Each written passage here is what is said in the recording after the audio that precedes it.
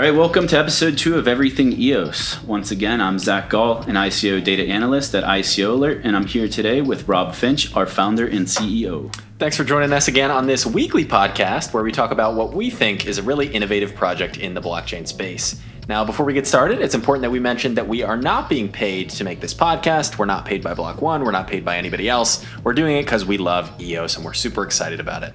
As a final note, this podcast should not be construed as financial, legal, tax, or professional advice of any kind. We're simply discussing our opinions about open source software and a product that we love. So again, do your own due diligence before you make any financial decisions, but this should not be construed as investment advice. On today's podcast, we will be discussing Block One's commitment of $1 billion in funding to EOS dApps through venture capital partners. We will be introducing who these partners are, where the funds are coming from, and why we think it is such a big deal. But first, let's start with some EOS news. So the second version of the EOS white paper was actually pushed to the EOS GitHub. It's where they store all their code on March 18th. So there are a bunch of improvements since last summer, June or July, I believe, when the original white paper was published. Some of the changes include improvements to the consensus algorithm, governance, inter-blockchain communication, and more. And it was interesting to see reading through it. They also kind of streamlined the white paper itself, so it's a lot easier to understand even if you don't have a technical background. So I encourage you guys to go check it out. The major change, the most notable change is in the voting mechanism. As part of the blockchain platform, they have all the token holders have a vote on changes to the platform, and who the block producers are going to be, which are the equivalent to miners on the EOS platform and delegated proof of stake. But before, the voting was very long. You had to, if you wanted to vote for a block producer, you had to stake your tokens into the system and essentially lock them in, and you couldn't pull them out for how long? Was it? For 6 months. Several months. So 6 months. And in the new white paper, they shortened that to less than a week. Yeah. So that's a huge change because with the way it was prior, it was a good idea, but it kind of prevented your smaller retail investors from actually wanting to vote because they don't want to lock in a 6-month commitment for their vote. Yeah, and one of the other significant changes, bringing it down from 6 months to 3 days also, is the fact that now, instead of just staking your tokens for bandwidth or just staking them for voting, you can do both. So dApp developers, which we'll talk about a little today, can now also vote in addition to staking for resources to actually run their dApp, and they are arguably the best equipped to make those voting decisions. So that's not to take away from the other changes. The inter-blockchain communication is huge, but that's a topic for another episode. There were a few other big announcements. I think the biggest one's coming on April 6th. There's actually somewhat 2 announcements because there's going to be an announced EOS meetup in Hong Kong. Nothing's really been said what the topics of discussion are going to be, but there happens to be something else going on April 6th, which is the Dawn 3.0 launch on the EOS testnet. You want to talk about that a little bit, Rob? Yeah, if you're not sure what Dawn 3.0 is, it's basically the third version of the actual EOS software. So if you think about it, they've been building this software since, I think, early 2017, if not sooner, maybe 2016, before they announced any of the project. But the third version of it is launching on the testnet by April 6th. And what's really significant about this third version is not just the improvements, but the fact that it's what's called a release candidate. So a release candidate in the software world is basically final software that will then be released to the public. So the code that they just finished is now done way ahead of schedule for the June 1st blockchain launch, June 3rd blockchain launch, I believe it is. Which is a really good sign. It means all the code's done. Now they can test it for a couple months, work out any little bugs that may be there, and make sure that this thing is ready to rock and roll when it's pushed to the public. All right, so for those who don't understand what a testnet is, it's a step prior to a mainnet launch, which is the actual production launch that the everyday user is going to use. Whenever the platform actually launches in June, it's going to be launched by 121 independent block producers who are essentially people with staked interest in the platform who are running a data center and producing blocks for the blockchain. Yeah, and what's unique about it, instead of just setting up a miner like in the Bitcoin network and then having your own governance control there, you actually have to be voted in by the token holders to become a block producer. So there's really a lot of governance control there that brings the control away from the miners or the block producers and back into the hands of the users, which is the way it should be. So if you can imagine when the production launch happens in June, it's going to be globally distributed servers and block producers all over the world. A lot of them have already announced their participation, and literally every major city on the globe is trying to take part in the EOS mainnet launch. But for the testnet, it's a localized version that Block One is actually running. I believe they're using Amazon Cloud I know Block One, I think, has their own local testnet that they're using internally, but there are a lot of community testnets also where a couple different block producer candidates have basically set them up and are running multiple nodes just to test the software and make sure that their hardware is going to perform well when it comes to launch day. Yeah, because the software is open source, anyone could download the code from GitHub and anyone could launch their own testnet right now. If you have the ability to run a server, you could run your own testnet essentially. But Dawn 3.0 is going to be the closest thing to a production version we've seen so far. And Dan Larimer, the CTO of Block.one and EOS, has us really excited about it. And with it being on the same day as their Hong Kong meetup, we have a feeling that there's going to be some other major announcements made, but nothing's been confirmed. Yeah, and going back to that April 6th Hong Kong meetup, it's interesting. On the actual schedule for the meetup, it's similar to the one that they had in Korea a couple months ago where they announced Mike Novogratz and Galaxy Digital putting up, along with Block One, I think $325 million in funding for EOS dApps.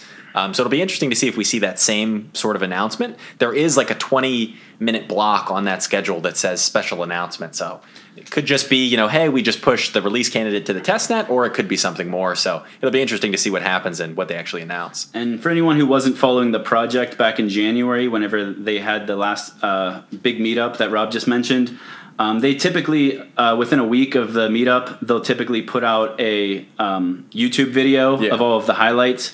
And at the last one, they actually live streamed a small 20-minute portion of it also with the major announcements. Yeah, and I believe they're doing that again this time. So I'm going to be up at 3 in the morning watching that, making sure that we catch the announcement. We were actually on a company retreat during the last meetup, and the whole ICO Alert team was up 3, 4 in the morning watching it in some other Asian time zone. Yeah, it was pretty exciting. But that kind of makes a good segue into this week's topic, which is the VC partners and why it's different from all the other projects. Yeah, so what's so unique about EOS is that they've raised a ton of money. So obviously other ICOs, they raised 100, 200, $50 million. But with EOS, they've actually raised now, according to some calculations we did, more than $2.5 billion through their ICO. With a B, everybody, with a B. A B. $2.5 billion has been raised. And that's across 281 23-hour periods.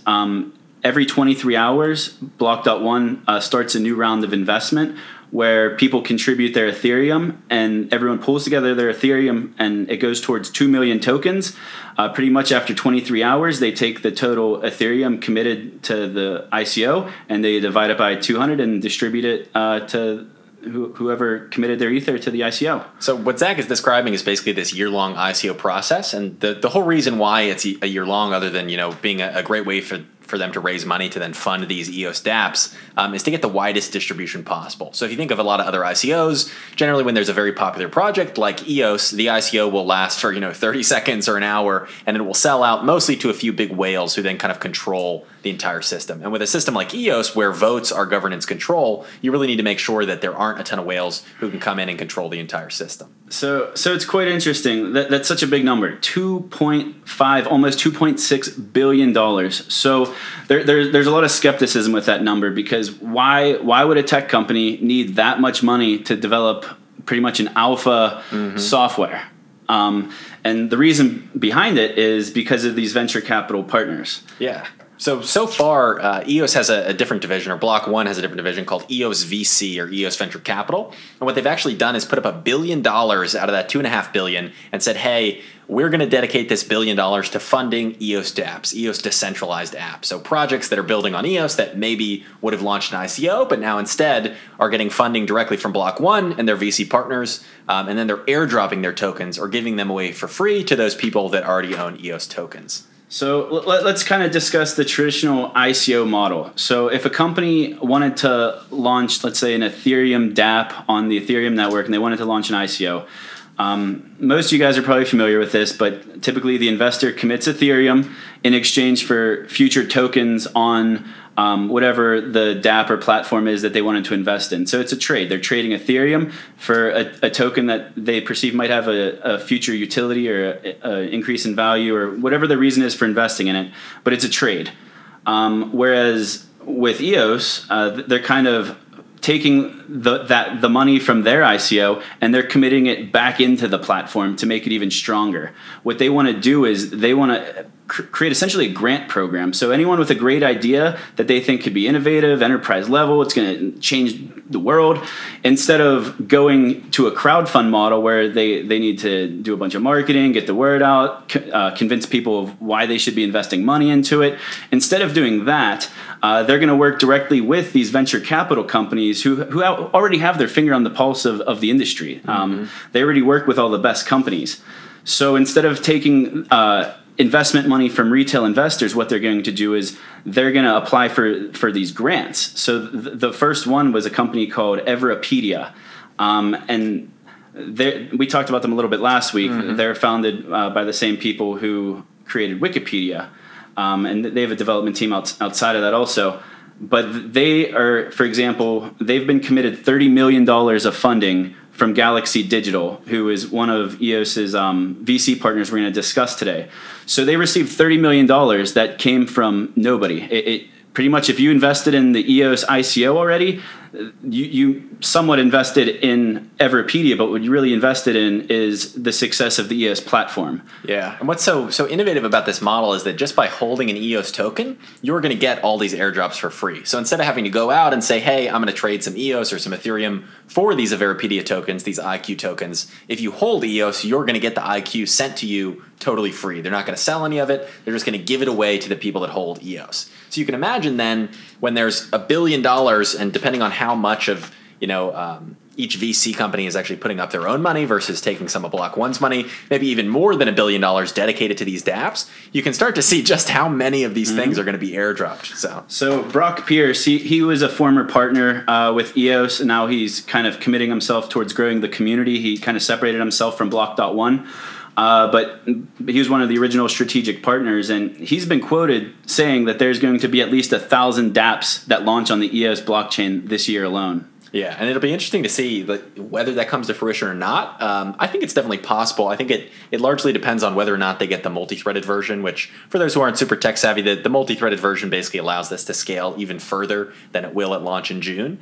But I think we should dive into some of these actual specific VC partnerships. So the first one that was launched was a fund called Tomorrow BC, which is led by Derek Rundell, who works with Eric Schmidt through one of his VC funds. For those who don't know, Eric Schmidt in December stepped down as the CEO of Alphabet, and before that he was the CEO of Google. So he's a big name in the space, and Derek Rundell is one of those famous fund managers as well. And they actually put up $50 million along with Block One to fund EOS dApps. And it's unclear with all of these what percentage of that $50 million comes from Tomorrow BC and what percentage of it comes from Block One. But Block One has said that they're going to leverage that $1 billion they're putting up to basically get more capital into the space. So I would imagine some percent of that is coming from the venture capital firm to also keep them incentivized not to lose their money, to make the right investments in these projects, and make sure that they're investing in good teams with solid ideas. So that was the first one. That was actually announced at the South Korea meetup that we discussed earlier that happened in January. And the second big VC announcement, which was the largest commitment of funds, I guess to backtrack a little bit, Tomorrow BC was committed $50 million in development funds.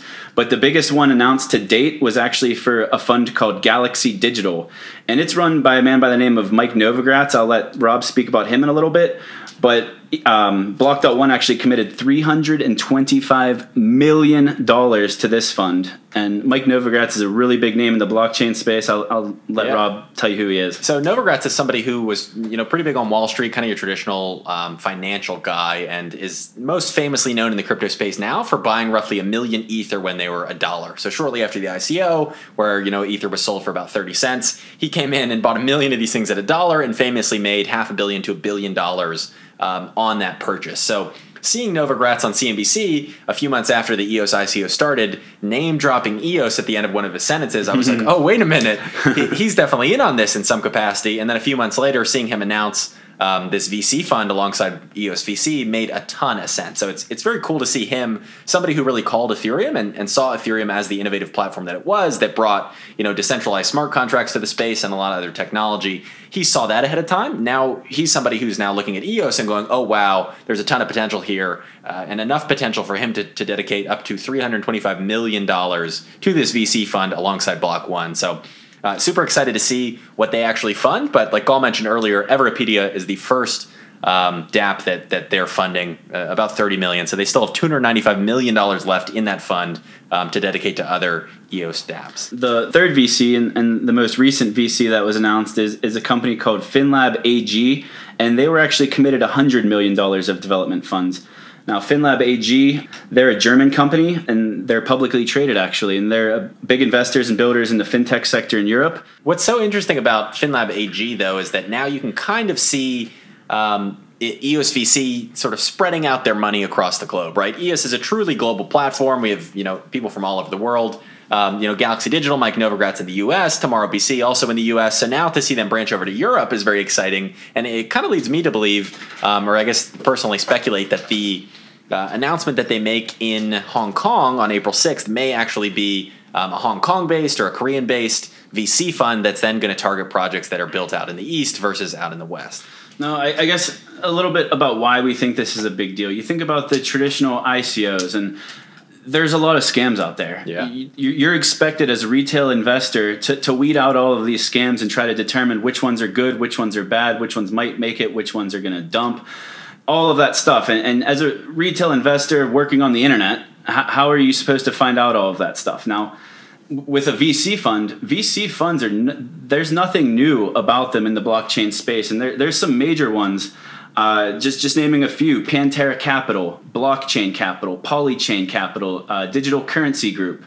Those are all huge VC funds who are already invested in all of the best projects: 0x, Augur, Brave, Civic, Enigma, OmiseGo, Ripple.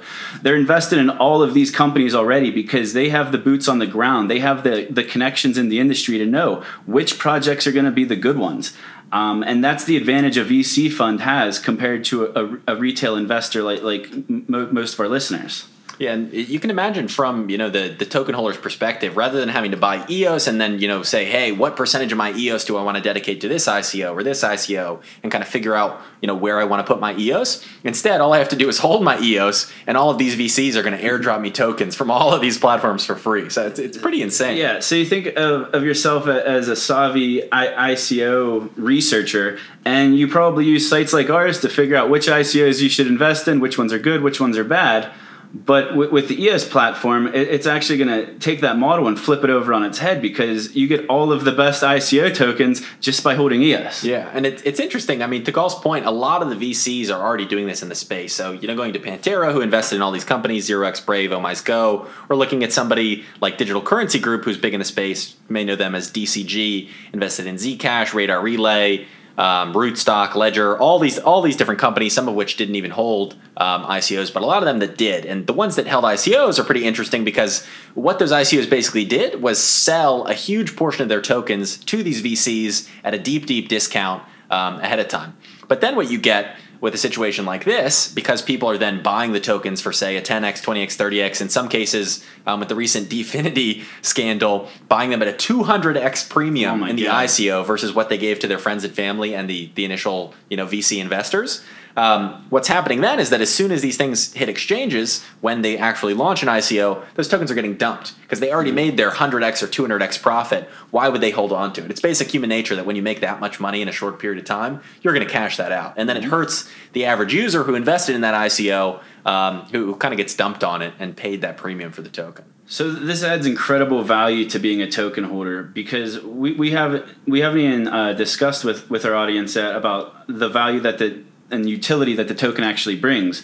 Once the EOS platform actually launches, the token is going to give you decentralized storage and decentralized bandwidth. So you could essentially launch a web app, launch a website, launch a equivalent of a web server on the EOS blockchain just by staking your tokens in. And then if you don't want to use those services anymore, you could take your tokens back at zero cost. Yeah, and I think we're probably going to go into more detail on sort of the different utilities of the EOS token in another episode, and really do a deep dive there, talk more about the block producers, talk about some of the block producers that have announced. But going back to a lot of these VCs, it's going to be very, very interesting to see where they allocate the rest of this $1 billion. So if you think right now, between Tomorrow BC with $50 million, Galaxy Digital $325 million, and FinLab AG in Europe with $100 million. By my calculations, that leaves over $500 million more to be allocated to development. And if you're a developer and you're listening to this and you're thinking, I really wish I could develop on blockchain, how do I get involved in blockchain development? Yeah. The answer is probably going to be EOS. Yeah, absolutely. I mean, you can, even beyond that, a lot of this money has been allocated to VCs, but only one project so far has been funded, and that's Everpedia, the decentralized Wikipedia that Larry Sanger, the co-founder of Wikipedia, actually left his job at Wikipedia to come help build. So only 30 million out of that billion has been allocated, so there's still 970 million left that's going to go to other EOS dApps that are then going to airdrop their tokens for free to EOS token holders. So as you can imagine, with everything we lined out, it looks very, very promising for EOS. We're obviously super biased. You know, we do hold EOS. That's our disclaimer. We hold these tokens. We're not giving investment advice. We're just kind of giving our opinion on this software and why we think it's so awesome. But please do your own research, do your own due diligence before you make any financial decisions. Next week, I think we're going to dive into a pretty interesting topic. We'd like to, of course, cover what happens at the April 6th meetup. We're now going to publish these episodes on Sundays, so stay tuned for that. And we may also be diving deep into one of these dApps that has already been announced. So there's been a handful of dApps that have already announced that are not getting VC funding, that are just kind of building on their own, either going the traditional ICO route or building software that they're then going to airdrop for free without funding. But we're going to do a deep dive at some point into Everpedia, talk about why we think it's so cool, the problems that it solves with Wikipedia, and more. So stay tuned for next week when we cover all of that and any other news that's happening in the EOS space. All right, so there's actually a website already out, eosindex.io. And on EOS Index, what they do is they just are pretty much a directory of all of the dApps that have already announced, and they already have 62 EOS projects. So wow. Yeah, 62. So there's some of them are major projects that everyone's heard of, but then there's a lot of lesser known ones also. And we're looking forward to talking to you guys about all of the ones we're most excited about. And like Rob said, Everpedia is the one we're both most excited about. Rob's already contributing to their crowdsourcing of their content. He's been providing a lot of content for them for different gaming and blockchain industry stuff. But other personal interests of Rob, it's like you can contribute. It's a world encyclopedia, and we're really excited to discuss that. So we'll dig into that a little bit next week. But there's a lot of other projects too, so we look forward to discussing all of those with you guys. Thank you all so much for tuning in to this week's episode of Everything EOS, brought to you by ICO Alert. Once again, I'm Zach Gall. I'm Rob Finch. And this is Everything EOS.